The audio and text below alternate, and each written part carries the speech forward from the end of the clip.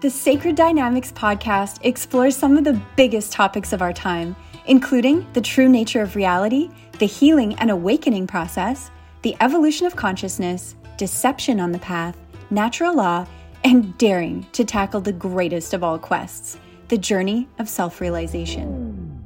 Through conscious awareness and the law of correspondence, we engage individually and thus collectively in the restoration of humanity, embodying life itself, and our symbolic relationship with nature. Dear friends, dear sacred souls, welcome to the 4th episode of the Sacred Dynamics podcast, and to this grand community of seekers. Thanks for coming. In our last episode, we covered a lot of very relevant and important content. Here is a summary of the golden nuggets we touched on. We talked about the sacred heart wisdom, know thyself. We talked about how to go back to the basics, understand what flows, and the path of least resistance, to heal and awaken, clear away the confusion, stress and static, give the content context. We talked about the Kundalini energy and the biological technology that it is, the ego and its death, the amazing and powerful concept that, or reality that I am, and the basics of the chakra system. In this episode, we will cover the modern phenomenon known as breathwork, its ancient roots and science, and its relation to the healing and awakening process. Why is breathwork so significant? An introduction to various breath types and methods, breath basics and benefits, breath as the profound teacher, and its link to awareness, its link to meditation, its link to the healing process, its link to the realization process, and practical ways to use the breath on a daily basis. But before we get too far into this fascinating and powerful episode, I have a quick question for you, Jay. All right. For all of those who may be new to this topic, what is breathing? I love it. Yes, indeed, Ro. Such a loaded and yet profound start, isn't it? Oh, yeah. Thank you, brother. Let's see. Breathing, at its basic understanding, is the process of vital life force intake and exhaust through the body instrument. So the way that you breathe affects every system and function in the body. There are many intricate components to this seemingly simple process. Let me say that. But, you don't really need to know any of them to experience profound effects right now. Mm-hmm. But more on that shortly. As for living functions, as for living itself, do you ever really ponder on how important breathing actually is? Well, breath, in a sense, is the most powerful tool we all probably have, but haven't been maximizing it, and it's right under our nose. Yes, good point. It's one of those capacities that we have and that we use all the time, and thus we are also very close to breath. Nevertheless, we don't see it clearly at times. We don't see the profound impact that breath has on us, and it's so obvious, yet we must discover it. It's definitely something fascinating. Yeah, absolutely. Well, let's look at it this way. Let's jump in like this. Let's start with putting it into the context of its significance. So let's start with the primaries, no? If you go with food and say, how long can you go without food? If you look that up, you'll see things like, that's like people can go like a week without food. I can personally vouch for 30 days without food. Ooh. But that we'll do more of that in a future episode. How about water? These are the basics, right? Absolutely. So, they say 3 or 4 days without water. And I can tell you that there are people that do 7-day plus dry fasts. And so, again, we'll cover more of that in another episode. Mm-hmm. But how about the breath? Again, I can vouch for 3-4 minutes on hold. And, actually there's a style of pranayama breathing that is basically registerable. Is that a word? Unregisterable, meaning it's so subtle that it's almost not happening. So imagine that the inhale is so subtle that it just continues so effortlessly that it's basically not breathing, but it's going in slowly for an extended period and then breathing out slowly, so subtly that it's almost that there is no breathing taking place. Ooh. This is the key to the really finite pranayama. Absolutely. Mm-hmm. And wow, Jay, 30 days with no food, that's quite impressive. And well, you know what? I was too lazy to go to the supermarket. So. But, 30 days with no food, 3 to 4 days with no water, and 3 to 4 minutes on a hold. That's very, very impressive.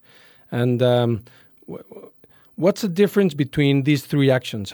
For 30 days with no food or 4 minutes without air, it's clear how important the breath and the air is for us, no? It's a huge difference. And how interesting. Have you guys seen the similarities between the tree branches, the tree branches and the lungs after you take an X-ray? It's quite amazing. And even more amazing is that we humans breathe in what trees breathe out, and they breathe in what we breathe out. It's an interesting relation. It's a profound exchange. And you know what? If you look at that, it's very interesting because it's actually even deeper than that. Because the tree is a reflection. What you see outside of you is actually a reflection. The psyche is reflecting. So now imagine that the tree is also breathing what you're breathing and breathing out what you don't need. So it's not just the exchange, it's a double exchange. Anyway, more on that in another topic. What's definitely true is that we are nature altogether, no? Indeed. And that's important.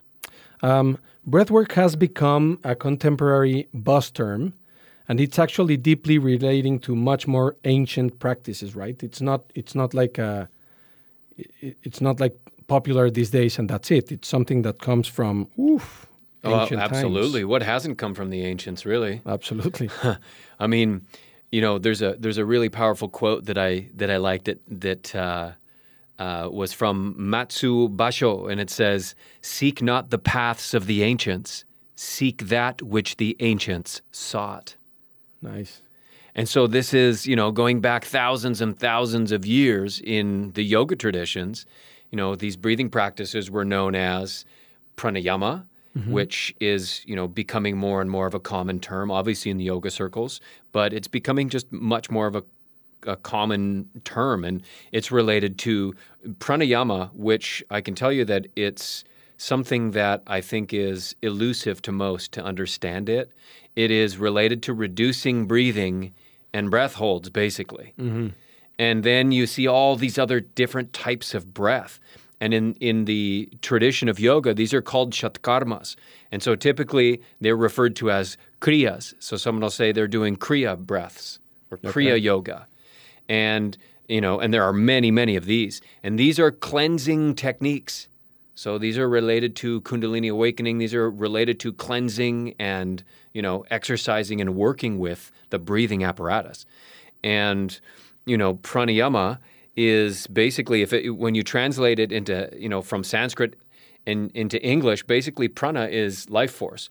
And so, there'll be people that translate it and they say, oh yeah, that's breath, breath control. But actually prana is not related to the mundane breathing. It's related to a much more sophisticated intake, because you're taking in ether, you're taking in spirit, mm-hmm. you're taking in life force.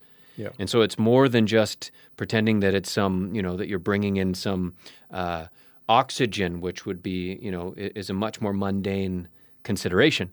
And so that's prana, which is life force, and then yama, and which is basically control. And so, basically what it really means is working with your own energy. Exactly. That's what it means. And then, kriya or kriya, translated, from Sanskrit to English, it means completed action. And so basically it's a set of actions to complete an outcome. That's the terminology of what kriyas are. So you're putting together a set of actions in order for a certain outcome. It's super powerful, the whole concept of working with your own energy, because it refers back to you getting back your power, no? And that's impressive. That's fundamental. So pranayama, life force control, awesome. I like to think sometimes when I think of pranayama in a much more dumbed down way or practical way, if I may. It's like thinking of it like if we were able to have a remote control, pranayama or just breath work would be like hitting the relaxation button. No, mm-hmm. It's a shortcut to kind of understanding how to get control of your to regulate rhythm, your system. Exactly. No? Mm-hmm. Yeah.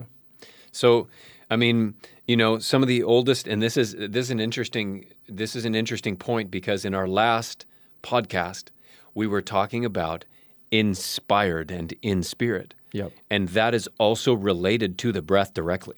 Absolutely. And so what a cool way to link it, because some of the oldest translations of spirit relate to the animating principle or the breath of life. And so inspire is to breathe in prana. It's to breathe in spirit. In spirit. Imagine. Yeah. So, I mean, to be inspired is to be in spirit, and that is to bring in literal force of, this is the ether force, this is the magical force. And so, there's nothing new under the sun, as they say. And in contemporary times, there are many contemporary breathwork brands or styles, and more each day. And I'm calling it that because, I say brands because in our contemporary climate, there's so much to do with niche marketing and capturing and interacting through commerce.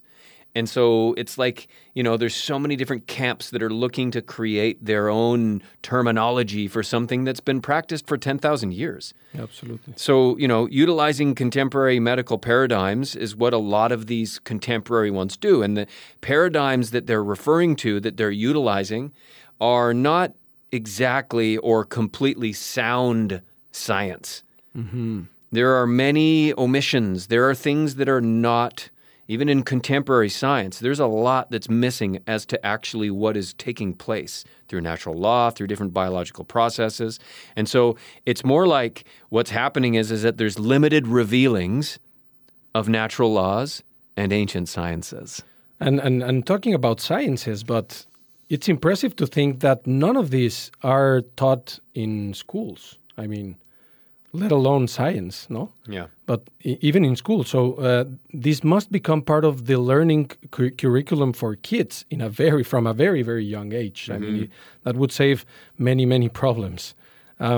Because I sometimes think that when you are automatically breathing, that's not pranayama.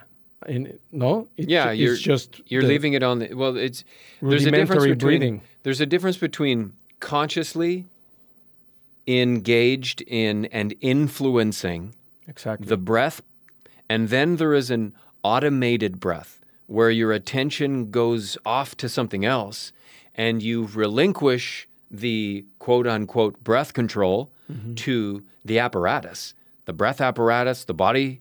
And what it's doing is that it's operating on a bias that has been created. It's biasing based on what you continue to leave it to do. And it's just there to keep you alive. It's not trying to activate you. It's just there to keep you alive.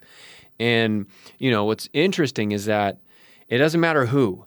When you become really calm and present, and this is what's so profound about breathing. When you become really calm and present, you tap into universal knowledge. And this makes this, it becomes obvious. Things become obvious to you when you're in that state where you realize within the breath different aspects of your own tendencies and patterns, and you see them and you are finally there to witness them. Absolutely. And as I said a couple minutes back, it's not only important to teach kids of this, but young boys, young girls, adults, even senior people. Everybody. Everybody. This applies to everyone. Absolutely. Yeah. That's why that's some of the reasons why it's becoming so significant is because there isn't anyone who is out of the circle of value of this. There's not like someone's like, no, I don't need the whole breathing thing. I'm going to do something else. It's like, okay, but you're not. And you may not optimize it. Absolutely. But, you're going to breathe no matter whether you like it or not. Or if you don't like it, then you may end up having to leave the body and, depart. So, absolutely. So why don't we touch a little bit on in regards to just for a sec, I just want to dip into some of the just on the healing process and just the whole scope on illness and touch on cause when in the relation. No, absolutely. The thing is that we. Healing sickness, it's kind of become like this watered down general buzz term where there's just, you just look and it's like, are you a healer? He's a healer and they're a healer. And it's like, well, what are they talking about? What does that mean? And I want to reference the Germanic New Medicine, the Germanische Heilkunde.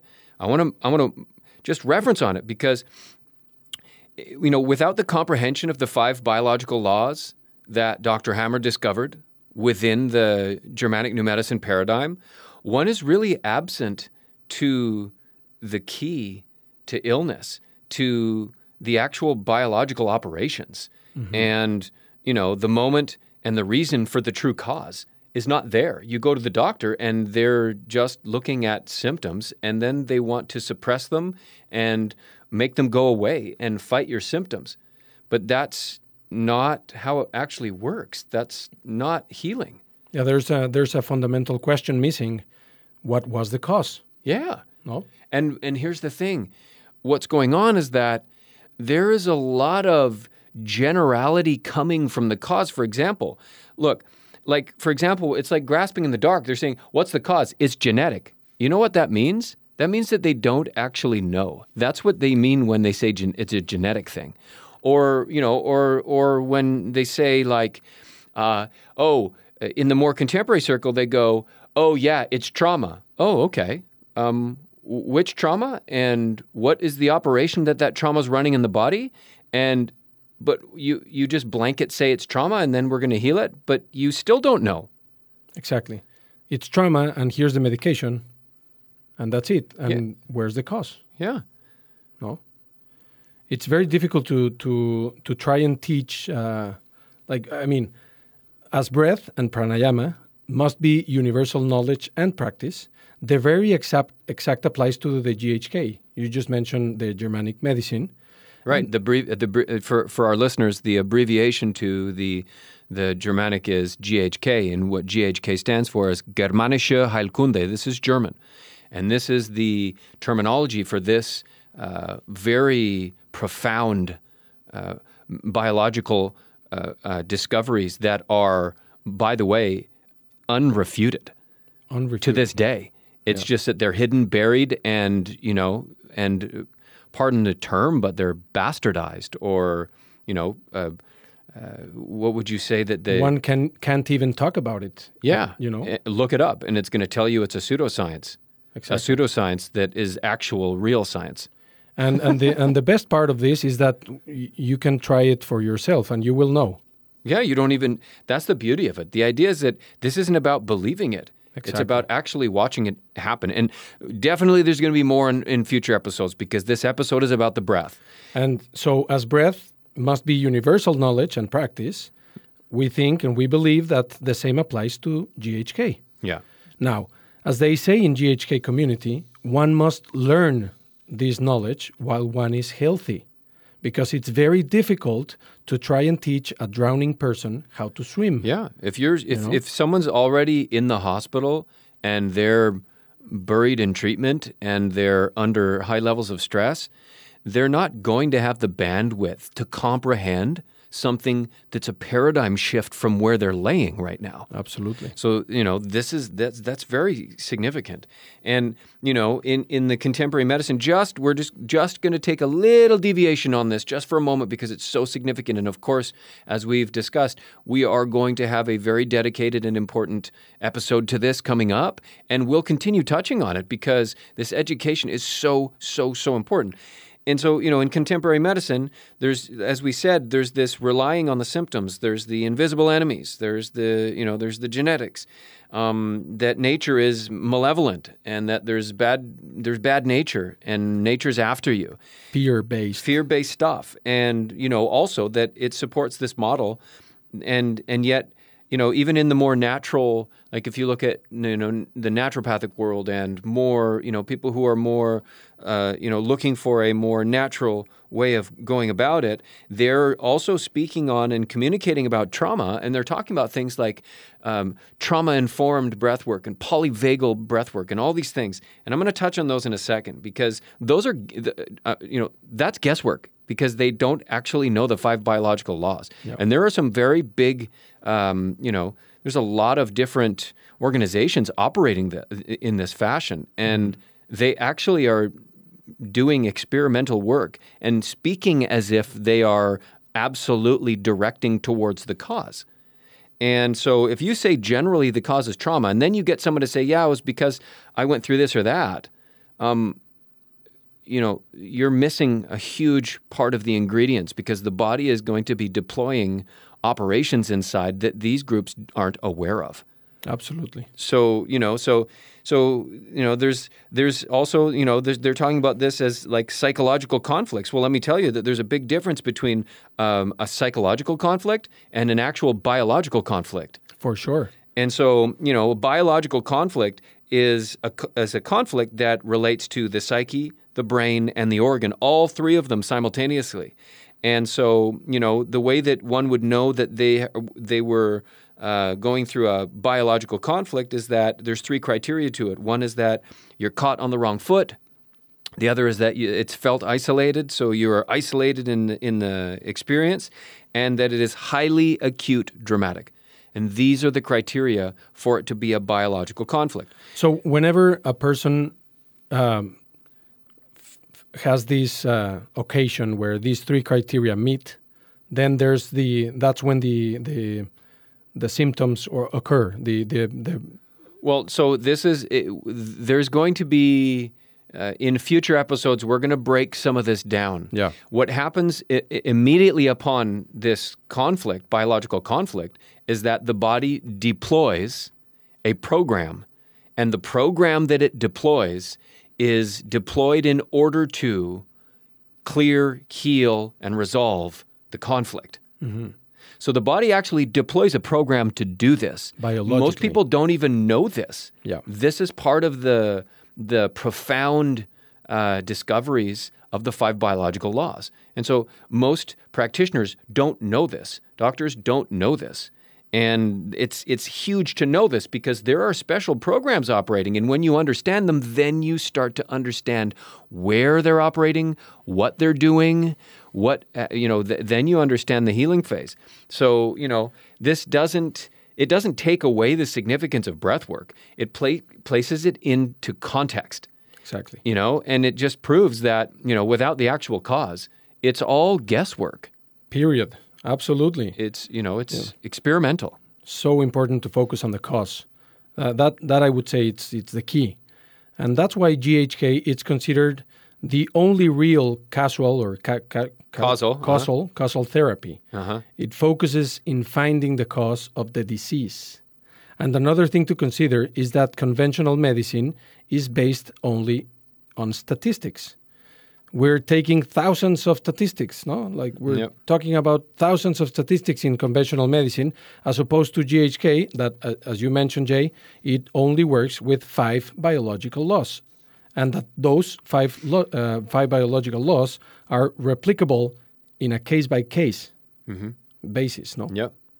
Well, we're already peeling back the microphone here. This is super interesting. I know. We're definitely gonna move into the GHK in a future episode soon. Let's get back to the breath.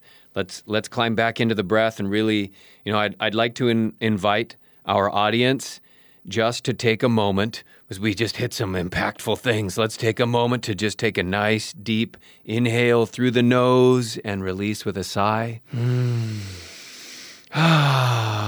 There we go. Modern adaptations. Many ancient cultures utilized breathing, let me tell you, obviously. Anyone who was alive utilized breathing, but ancient cultures used it in essence for becoming aware, to engage within their own internal system. So the thing is that none probably as in-depth, scientific, and extensively realized as the ancient yogic philosophy and traditions. In fact, the basis in the yogic tradition is that each individual nervous system only has a certain amount of breaths. And so the yogi basically is slowing them down for preservation and slowing it down for deeper access and activation. Yeah, it's crazy. It sounds like we are like light bulbs, no? Like every light bulb has a certain amount of on and offs. Yeah. Until sun. That's what they say. Exactly. That's what they say. That's the body. I mean, it's very interesting because, you got to remember that we are the light shining through the mind and the body. Mm-hmm. And, when we're caught in the context of being the body and being the mind, we really misinterpret a lot of what's taken place. Contemporary breathwork has its roots in pranayama and cleansing kriyas. That's for certain. Mm-hmm. And, even if there are lots of contemporary breath workers that, have got their certificates and they're practitioners, but, there are a lot that may not comprehend that what they're doing is an adaptation of an already deeply practiced, realized, and scientifically dissected process. And, the Vedics, the yogic breathing tradition, it's like 10,000 years old. So, wow. And based in extensive sacred science and natural law. Yeah, and just to put a reference here, it's 10,000 years old when Egyptians were about 5,000 years ago. So it's double that. Yeah. Yeah. And working with the natural spectrum of elements is one of the keys to it, to achieve perfect center, to clear, to calibrate, to activate, and to inner stand. To inner stand. Yeah, I love that term. Now, when you say cleansing, Jay, that's interesting because I guess the diaphragm, the diaphragm, everything expands while you're breathing or contracts, and that's like a sort of like a muscle organ massage of some sort. Sure, that too. Oh. That too. You've got expansion contraction, which is hot and cold, which are the two masculine feminines, and so they're opposing each other. You've got particulates that are internally in the body that are meant to detox and be released through the breath. There's there's many of those. Yeah. Cleansing. Cleansing. That's the thing is that, boy, I'm going to tell you, we're going to get into some really amazing stuff here. The thing about breathing, and this is something that I would say is probably so profound, that the breathing teaches us what is. While you're breathing in this continuous, conscious, relaxed, aware state, it taps into the living story. It slows us into now, to right now, to go in between the lines, to get into the formless state again, to the knowledge of the universe, which is a living organism, and we are it. And so we slow down to it. This is where self-knowledge is considered. Consider how profound the breath cycle is itself. Yeah. Is this what conscious, intuitive breathing means and teaches? No? Yeah, the point of it is that there's one thing where you would say, okay, I'm going to get a practitioner and they're going to tell me breathe in and then hold it and then breathe out and then do it a bunch of times and then I'm going to get a really good feeling on it. Mm-hmm. But there's a much deeper space here where you're actually going in to learn of yourself and all the patterns that are taking place, and you're discerning this. You're bringing your attention inside. Consider how profound the breath cycle is. It literally teaches of birth and death and the cycle. The inhale, it has a beginning and it has an ending. There's a pause in between. This is stillness. This is formlessness. This is the space in between. This is neutral. Anything that's going forward, it has to slow down and stop before it goes in reverse, even if it's very, very finite. And so, the exhale has a beginning and an ending and a pause in between. Then there's the masculine and feminine. The start of the breath. If you look at breath on a clock, you look at it as a cycle on a clock. If you start at 12 o'clock at the top and you say, here's my inhale, your first quarter is passive. It's feminine. But your second quarter from 3 to 6 is active. Now you're engaging to pull more. Exactly. Then you switch to neutral at 6 o'clock and it goes passive. From 6 to 9, you are passive. It's feminine. And then from 9 to 12, you're active again. It's masculine. Yeah. And then you go into the pause. So now you see that what you're doing is that you're ironing out your relation to masculine and feminine energies. Not just because you're a male or a female, you have both of these energies. Feminine is magnetic, masculine is electric, and you're working through these. And so, this is profound. That alone is just profound. And this is just the entrance into learning from breathing itself. Absolutely. Now, I have a question here to clarify and to give, more context to our audience. But how to interpret the pause, this pause in between inhale and exhale? You mentioned the formless, the knowledge of the universe, and stillness. Is there another way to understand this brief but also eternal moment? Okay. All right. Look, this is consider form as limited and formless as unlimited. And the notes, the sacred notes that I sent? Lovely. On the sacred notes, I had touched on a very, very significant component here, and I love the metaphor of the movie. And what happens is that anything that is in form has now lost its potentiality because it's collapsed to a single form. As soon as you go out of that form, you have pure potential again. Anything, it can be anything until you lock it into form. Once you lock it into form, it can't be anything but that form. And so this is a relation to your essence, the thing that's streaming through the mind and the body. This essence is formless. As soon as you attach it to the body, you have limited it from formless to a form. Now you're stuck, and this is part of suffering. This is part of the majority of suffering that people are having is based on their association to their body and the limited form and being stuck. And so, this is, anything that has a beginning will end. And so this is what's known as local phenomena. This is fleeting. It comes and it goes. Yeah.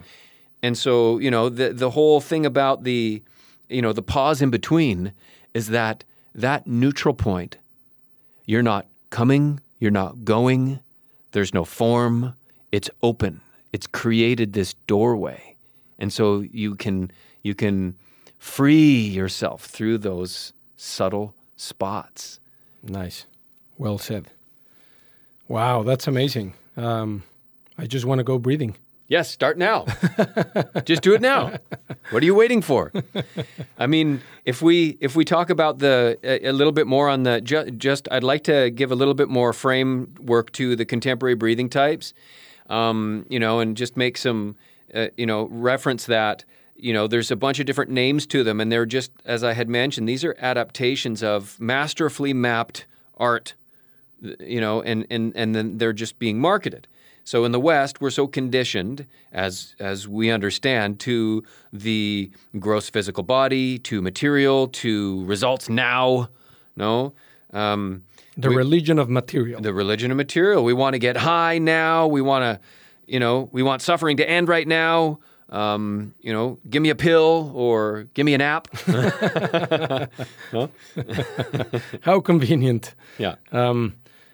For the current economic models we operate in, everything is about consumerism, which means searching for external things or experiences. Yeah. And here we're talking about the opposite. Yeah. I mean, just ask anyone and find out how deeply they feel that they have finally completely received all that they would ever need from their material.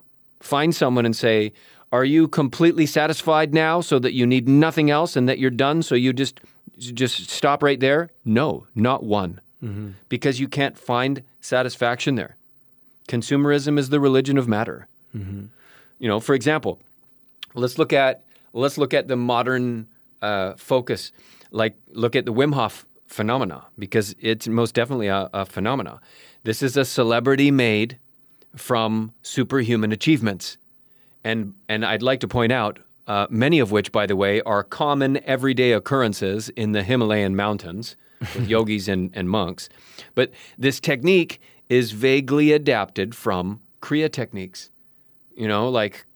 For practitioners out there, the Kapalbhati and Bhastrika, these are very similar, reminisce to some of the work that is put into this breath type. And also, I want to point out that there's this Tibetan yogic technique that I have practiced for years and years that's really, really incredible, and it's known as Tummo. And Tummo is the technique to create inner heat in an extremely cold setting. And so this is a process where you're surrounded in freezing water or in snow and ice, and you are training your psyche to activate the heat within the body. And so there's visualization. It's a huge visualization process. Mm-hmm. And so it's very, very powerful. So, these are some of the things that are utilized here. And there's a huge marketing engine attached to this. And who does it target? It targets people who are seeking peak experiences and performance. Mm. And, and it can, by the way, it can be a bit dangerous. It's hypervent. There's a big portion is hyperventilating, and it's very strong on the body. And I can tell you that there are definitely stories out there of people getting hurt from that. And so it's not necessarily targeting people who are in a deep level of interest in healing. It's more targeted towards peak performance and someone wanting to one-up someone else by sitting in the ice longer. Oh, yeah. Or, whatever. Absolutely. As it's said out there, it's always better to read the book before, and then watch the movie. Yeah, no doubt.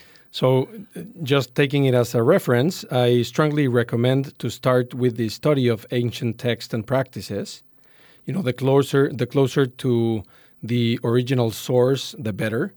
And then you'll be able to recognize this marketing behind the popular trends and phenomena, such as this one that you mentioned, no?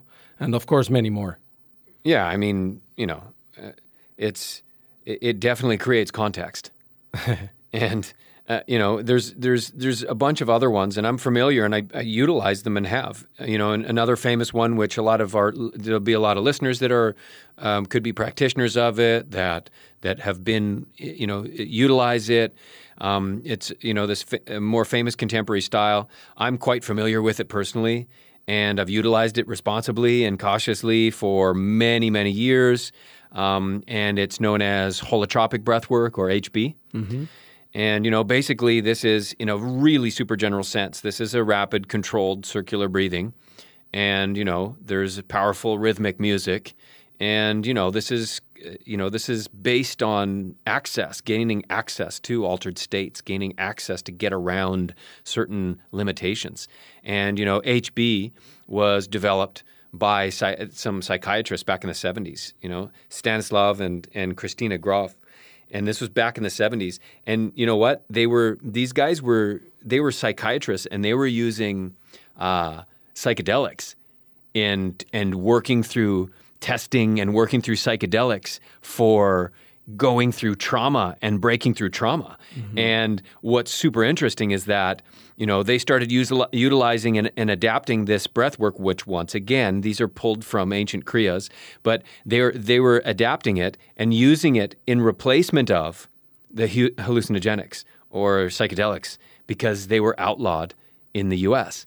And so they literally shifted over to use breath work to access these psychedelic states. Wow, that's incredible. And I've done the holotropic breath work as well, and it's definitely powerful. It's incredible how by our own breath we can organically generate these psychedelics, such as the DMT. No, DMT is generated by this exercise, in a prolonged way. But yes, to experience altered states of mind. And once again, all of this is to know thyself, no? And I think that, there's varying degrees of what people are using it for. Exactly. But the reasoning behind it is to slow down the mind, slow down and gain access to the present, and to go within and start to extract this inner knowledge, to recognize and to deepen oneself to one's true, to the truth of the universe, to one's actual identity, and to expand on that.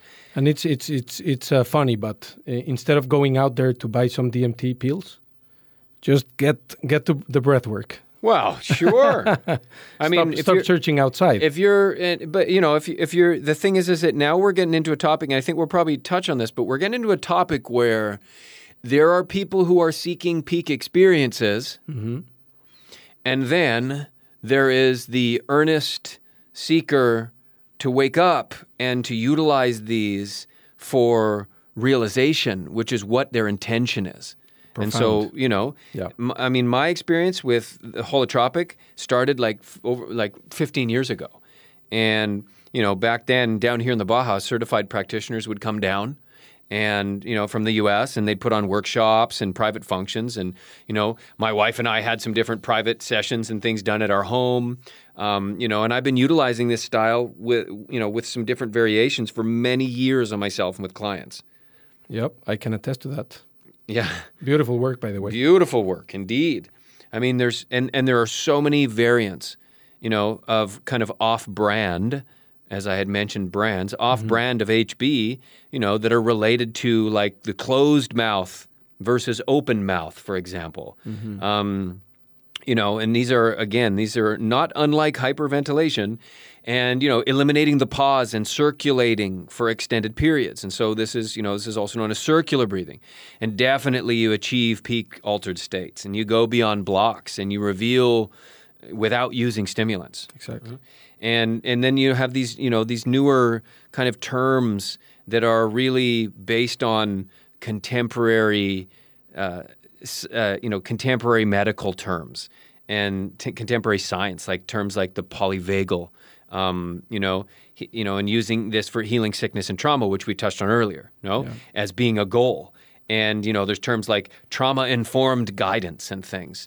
And, they're scratching at the surface here, but they're speaking as being really deeply understanding of what they're doing, but without the 5 biological laws, they're really doing guesswork and scratching at the surface.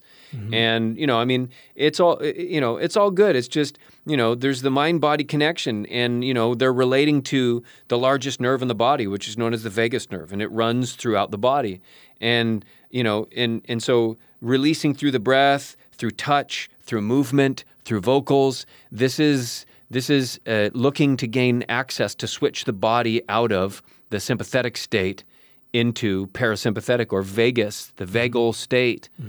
And that's the rest digest state. Correct. But, just to point something out, if someone thinks that they're going to, by forcing the body into rest and digest, if they think that that's actually healing, they're misinterpreting, because the body's biological program that it's operating, it has to operate it in sympathetic first until it has achieved its goal, and then it switches to the vagus system. Mm-hmm. And so this is one of the key points that we'll get into in future episodes, and this is what starts to eliminate the guesswork between one person goes and they walk away and say, wow, that I got healed from this practice, and then another person walks away and goes, I didn't. I had symptoms 2 days later.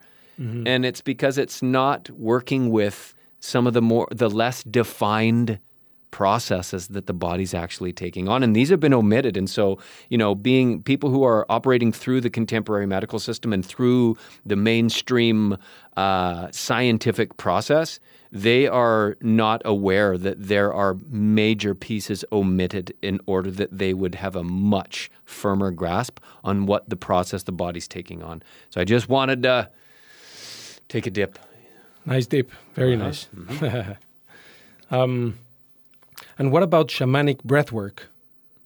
Well, I mean, this is, again, we can start throwing out all sorts of different terminologies. That is one of the traditions of, without using psychedelics, that is one of the traditions of gaining this, process within the body of altered states. Yeah. Right? And using the breath for it. So once again, that is being drawn upon and then utilized in a contemporary setting with a new name. Yeah. I mean, it's interesting because this, in a way, it's another sign of the shift that we are going through as humanity, no? Yeah. We have been taking a lot of time and talking and working with these, for 4 years now, with these breathing exercises and practices. And it's very evident how during the last 3 years, this topic is only growing and growing. It's kind of like exponentially growing, no? Yeah. Of popularity. You're saying you and I working on it in the last 4 years? No. Or just talking about it and communicating about it? I mean, we've been talking about it, but it's very evident how it's expanded and no, absolutely huge. Yeah. I mean, remember, and this is we had been talking about this years ago. Yeah. And we have made the point of critical mass. And so we're going to see this massive increase in this direction. Escalating. Yeah. Which is good. Yeah. For and sure. So what are some of the breath basics for our audience? Like some benefits of the breath work and... I love it. Super grateful to share this. I mean, remember, and this is so meaningful to bring up, that the basics are always what's profound. Mm-hmm. And, what one can achieve with one's internal scape is quite profound. For example, when the mind is occupied with breath work, slowly you find that the rhythm of the breathing slows down. The slower the breath, the slower the movement of the mind. So imagine you're slowing down thought. You're slowing down this process that's spinning and speeding, the monkey mind they call. And when you pay complete attention to the quiet and slow breath, you're now being informed of what's actually going on inside. Wow. Such a subtle but powerful. So gentle, so profound. And what you find within the breath is, like I say, it's like grooves in an old record, like little ripples, like these signatures of events. And of course, some of our listeners are too young for the record example, other than the DJs out there. But this is kind of the magic in the breath work, is that you're actually learning about yourself through these ripples, through these inflections.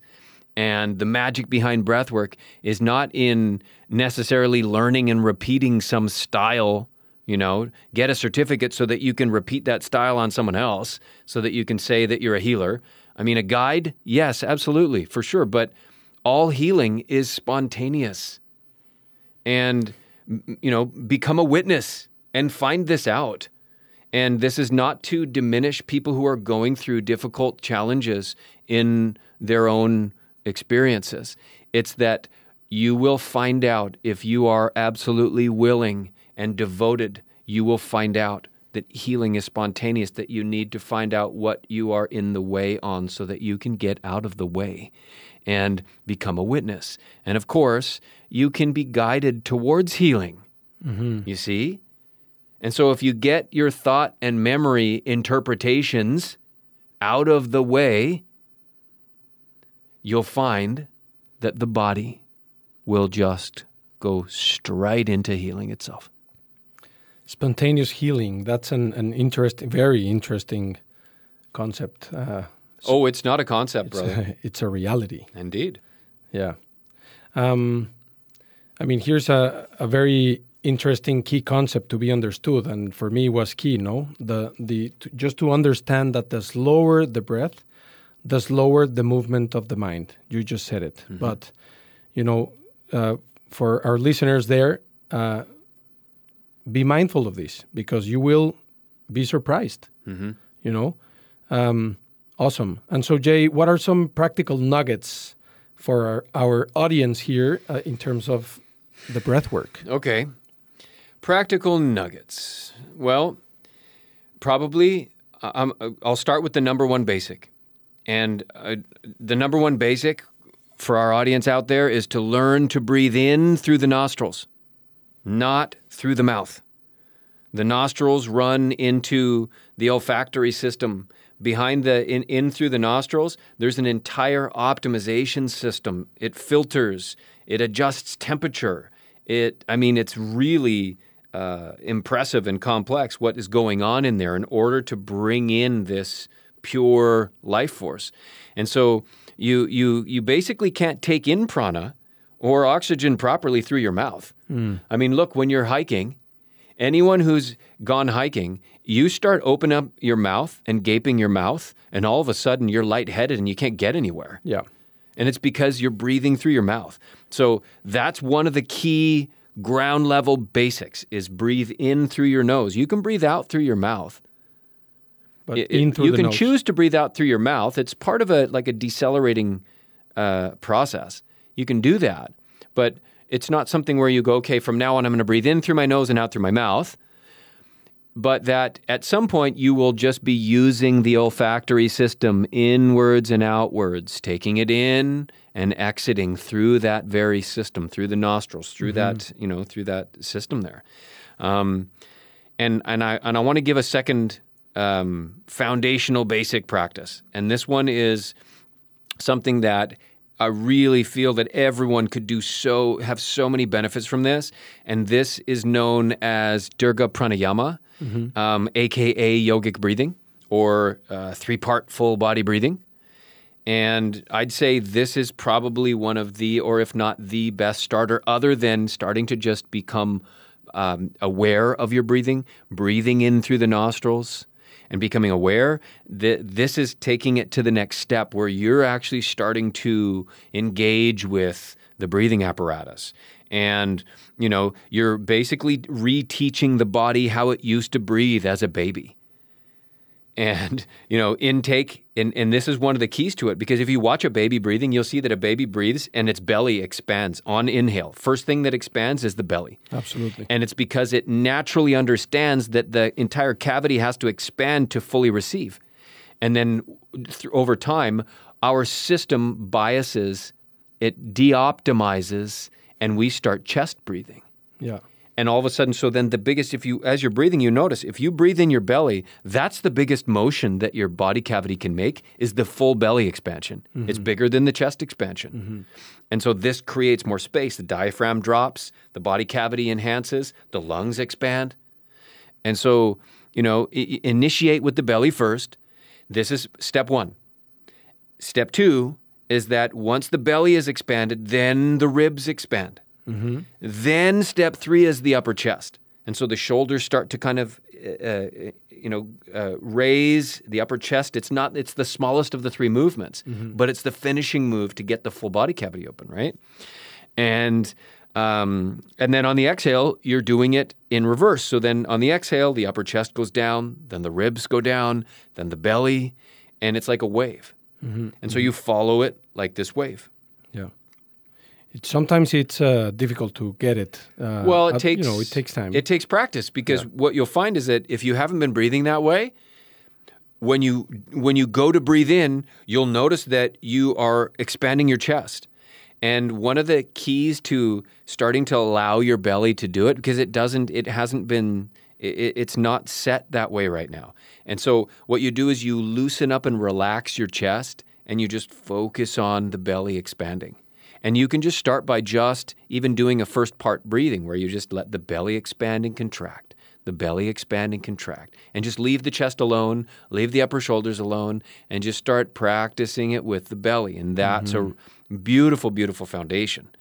As I said, our system has optimized based on high levels of stress, being in the mind all the time, not being in body conscious, not being, at that level of communication with your body, and so the system has just really de-optimized us out. And so we're hitting the bare minimum. And the nervous system has all sorts of active programs running simultaneously. And so, with the expansion and contractions, there is distortion there, right? And so learn from your breath. As we said at the beginning, breath as the profound teacher. And it's right there. It's right there. We all have it at all time. Yeah, grab a hold of it. But people, I don't have time. I don't have time for that. Well, like we said at the start, you just take it and put it in its priority list. Hold your breath for a bit and you'll find out what's the key to the next steps. It'll be to breathe in. So, as stated previously, when you quiet the mind and you drop into the body, the feelings, the senses, you start to become informed. No, this is super, super profound. You start to become informed. You can learn everything from this, Wow, this is amazing. And it's really, really true. Let me tell you, there is the learning that I have, the most profound things have come through just breathing, being present, and just allowing things to reveal within the breath, and it reveals.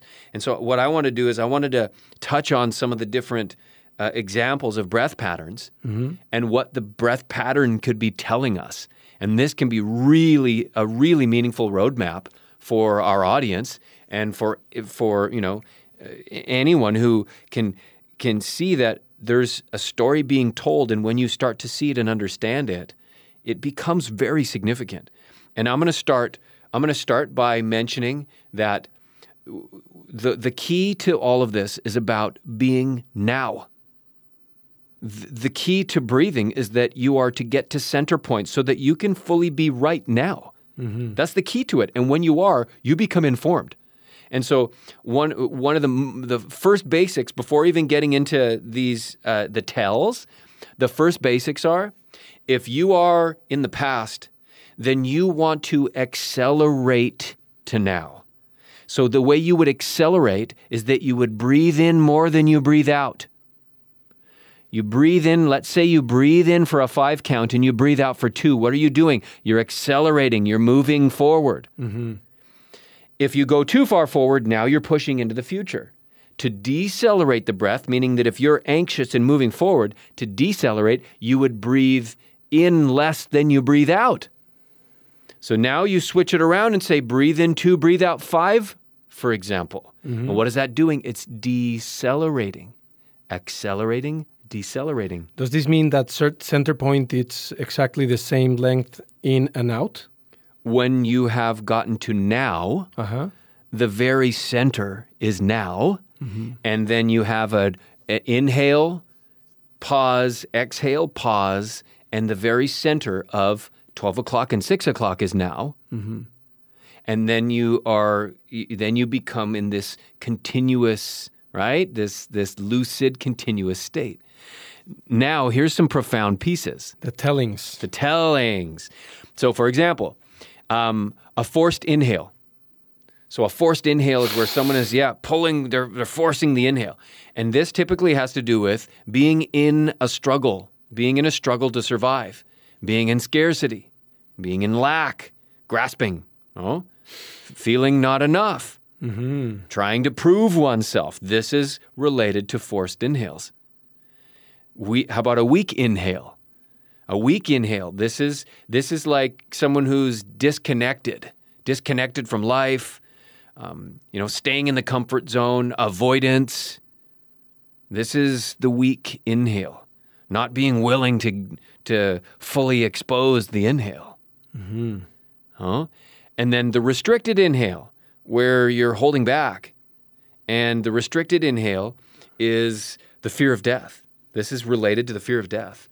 And by the way, there's a huge topic here with the GHK and with the C word, with lung cancer and with fear of death. We're going to get on that in a future. It's absolutely profound. We're going to hit on that in a future episode.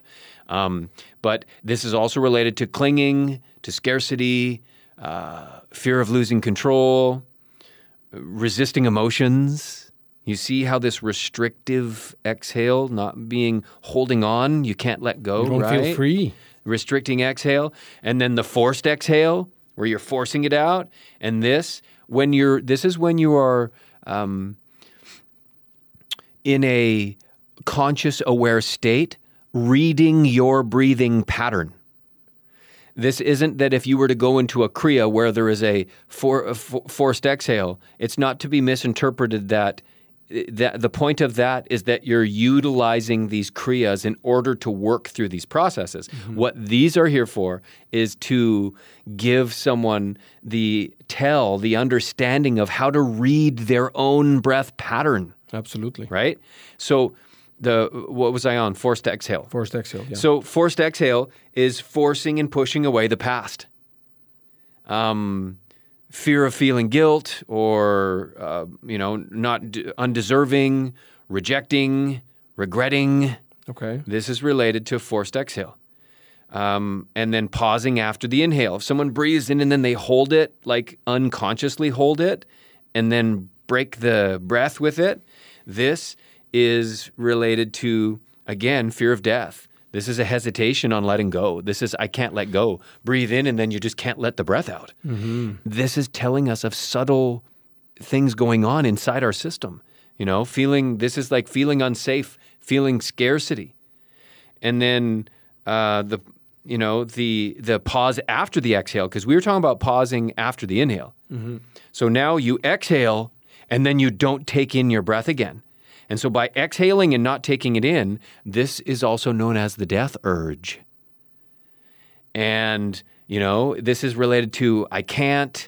This is related to unworthiness, spaciness or resistance to opening up, resistance to showing up. Wow, incredible. Breathing only in the abdomen. This is related to if someone is watching and being present with their breathing and it's just only happening really low in the abdomen, this has to do with retaining emotions. So now this is about controlling, about, having problems getting in tune with emotions and having problems coming up and being in the heart. So being stuck down low. You want to retain those emotions. Stay down there. Yeah. And don't want to bring them up. No? And then again, this whole breathing only in the chest, which is very standard, by the way. And, this is a very, very standard breath type. And this one is related to obviously being in a standard of stress. And so this is stuck in emotions. This is where there's a lot going on in the mind and one is just lacking strength to deal with it. Not centered and just this short chest breathing. I have an intuition that this might be the most popular. Yeah, for sure. No doubt. Wow, incredible information, Jay. Thanks for sharing. Amazing.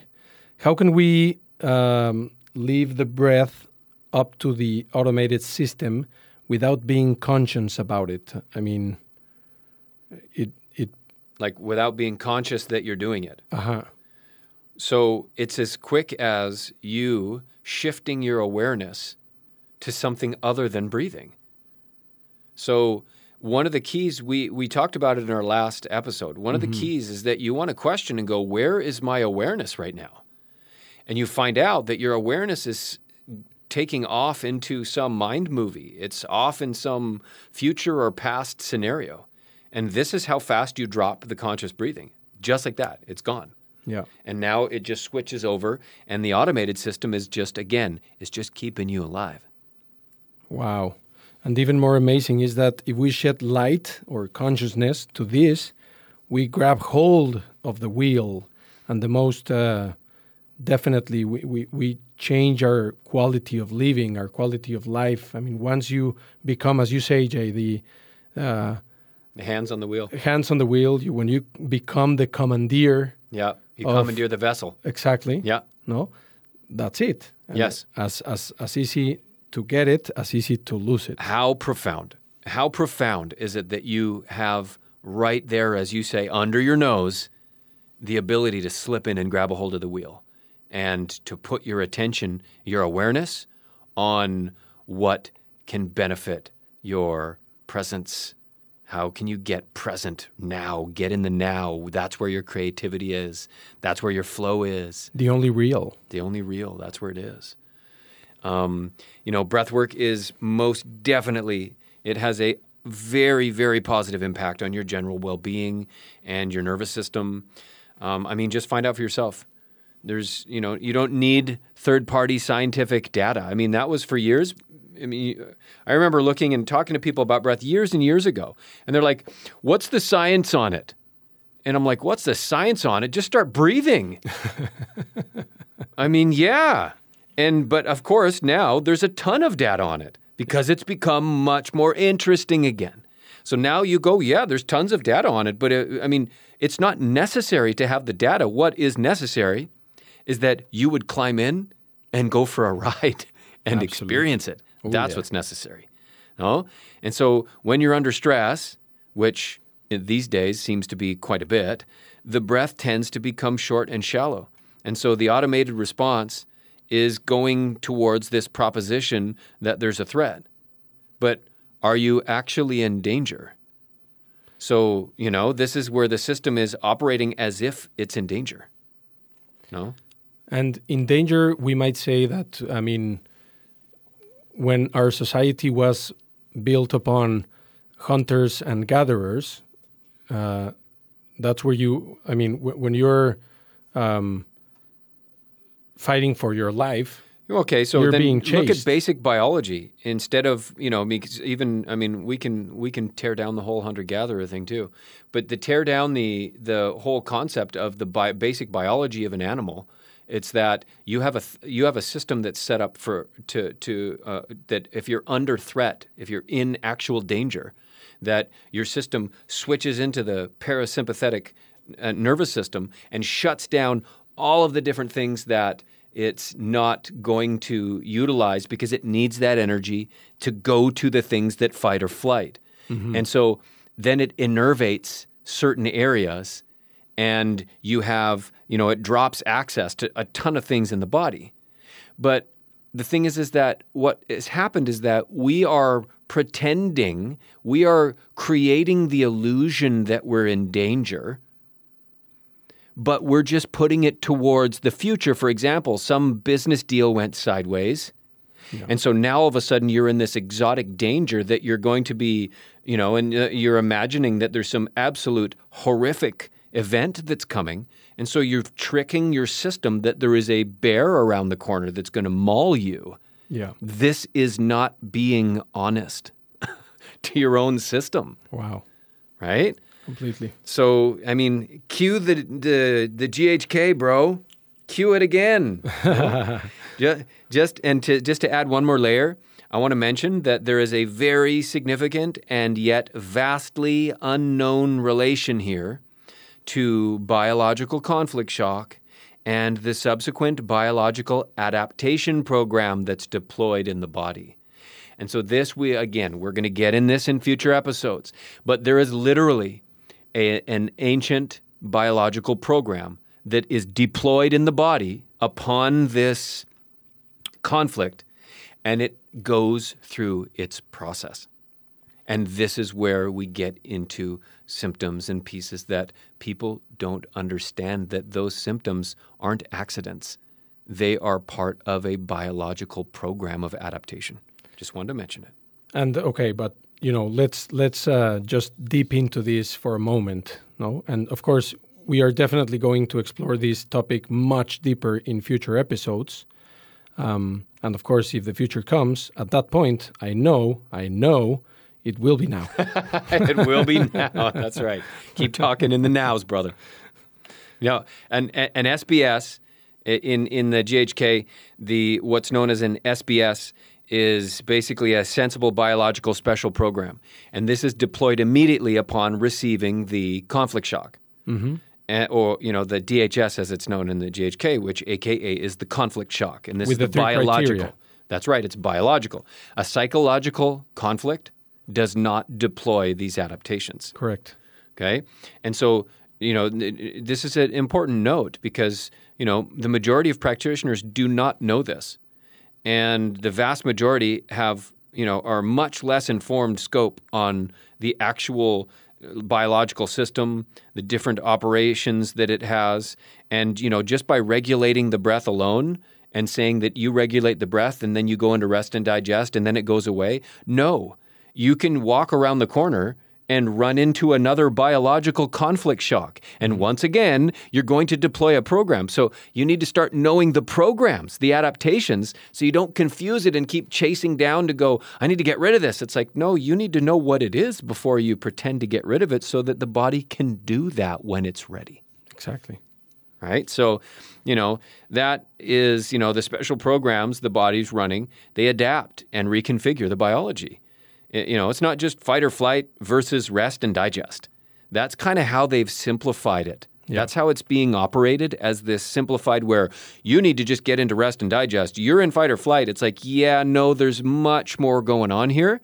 And it's really important to learn it. And it's really important to be educated on it.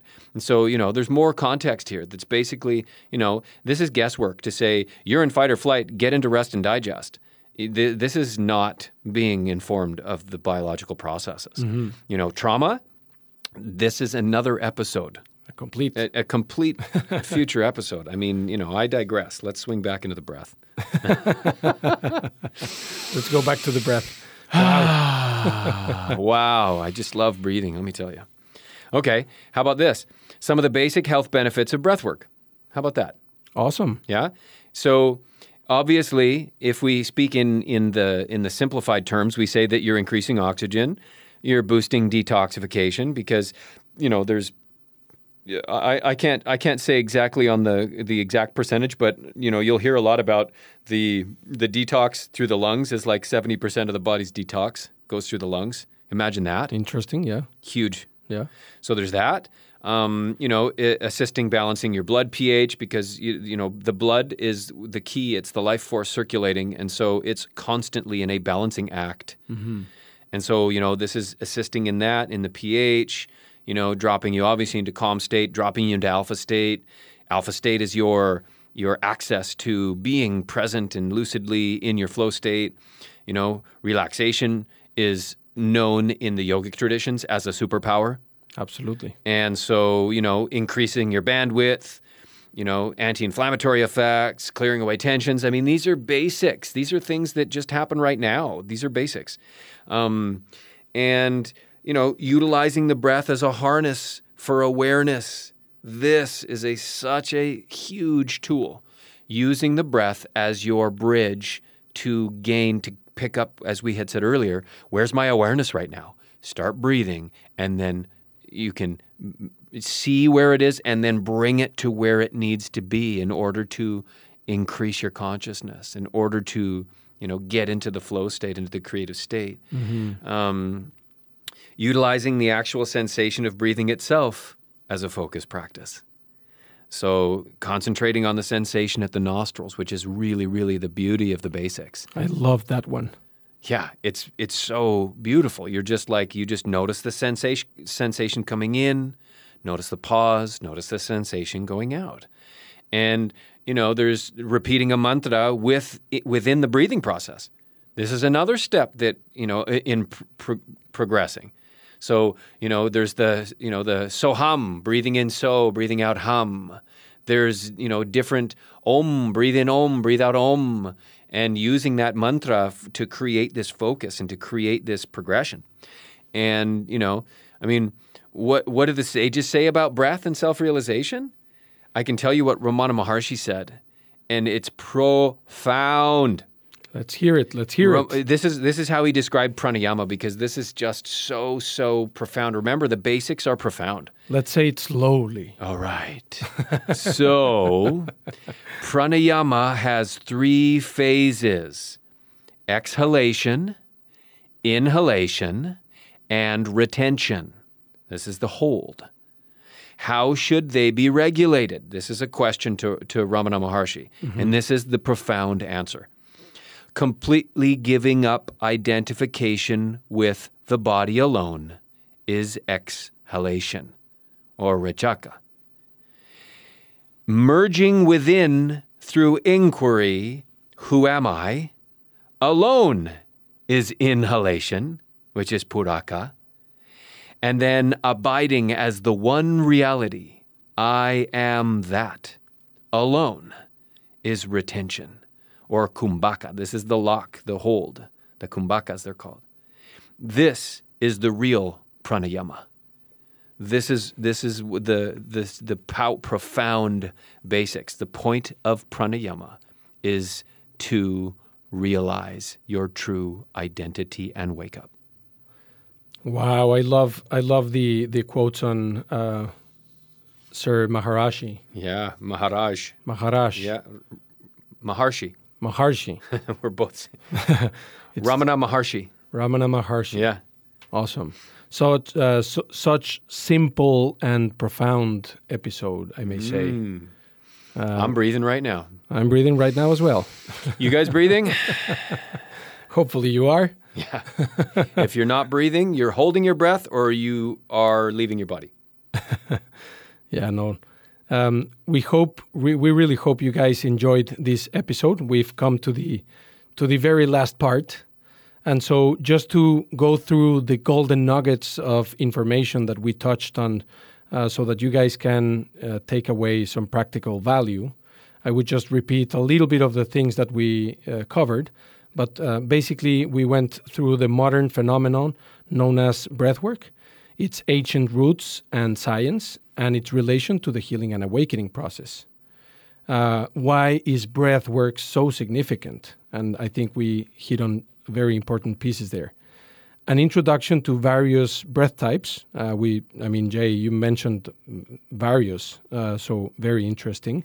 And for sure, the basics and the benefits of the breathwork, no?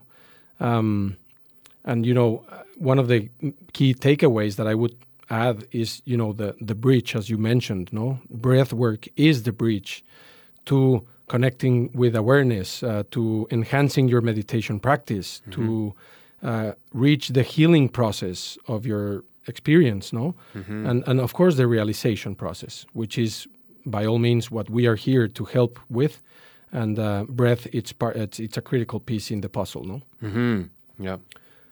And, as you know, and we've mentioned it, and we want to mention it, our mission here and the purpose of Sacred Dynamics and this Sacred Dynamics podcast is to support the restoration of humanity through the healing and awakening process, no? And the true commitment starts with oneself. And then, once you've done it, then it radiates outward to all beautiful souls. Absolutely. Well said.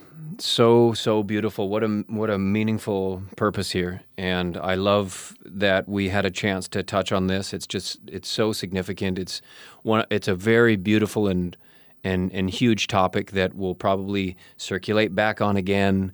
If you've and with Sacred Dynamics, I mean, we're currently going through a revamp process. So, the podcast, the website, the blog, we've got new course offerings. We have so much beautiful pieces relating to the breath, to meditation, to healing. The Sacred Dynamics, the Sacred Mastery School, which is coming. And this is an infusion of this sacred path and the guidance to reveal and embody a flowing heart space. Absolutely. No, to reveal one's true identity, the true self. All aspects of one's life are blessed by this process. And, how powerful is it that we're working with the restoration of humanity and to realize our true identity? I mean, it's just at the top. It's the pinnacle. It's the great work. And, if there is, there's, of course, some opportunities to interact and work through Zoom. And, if you're listening to us and you're down in the Baja, maybe there's an opportunity to get together and to do some live work. Absolutely. Absolutely. And, there's many, many things coming. And I just want to thank you, dear Sacred Souls. If you like what you're listening, we encourage you to share our work with your closest relations. No? And of course, if you have questions or comments, by all means, you can connect with us through Instagram at Sacred Dynamics with 1D, or you can visit our website, sacreddynamics.com, again with 1D, or you can join our Telegram channel at Sacred Dynamics, again, 1D. Thanks, Ro. Again, if you like what you're listening to, hit a like and share. Thank you guys for listening to the Sacred Dynamics podcast. Until next time, stay connected through conscious breath and grounded presence. Namaste. Namaste.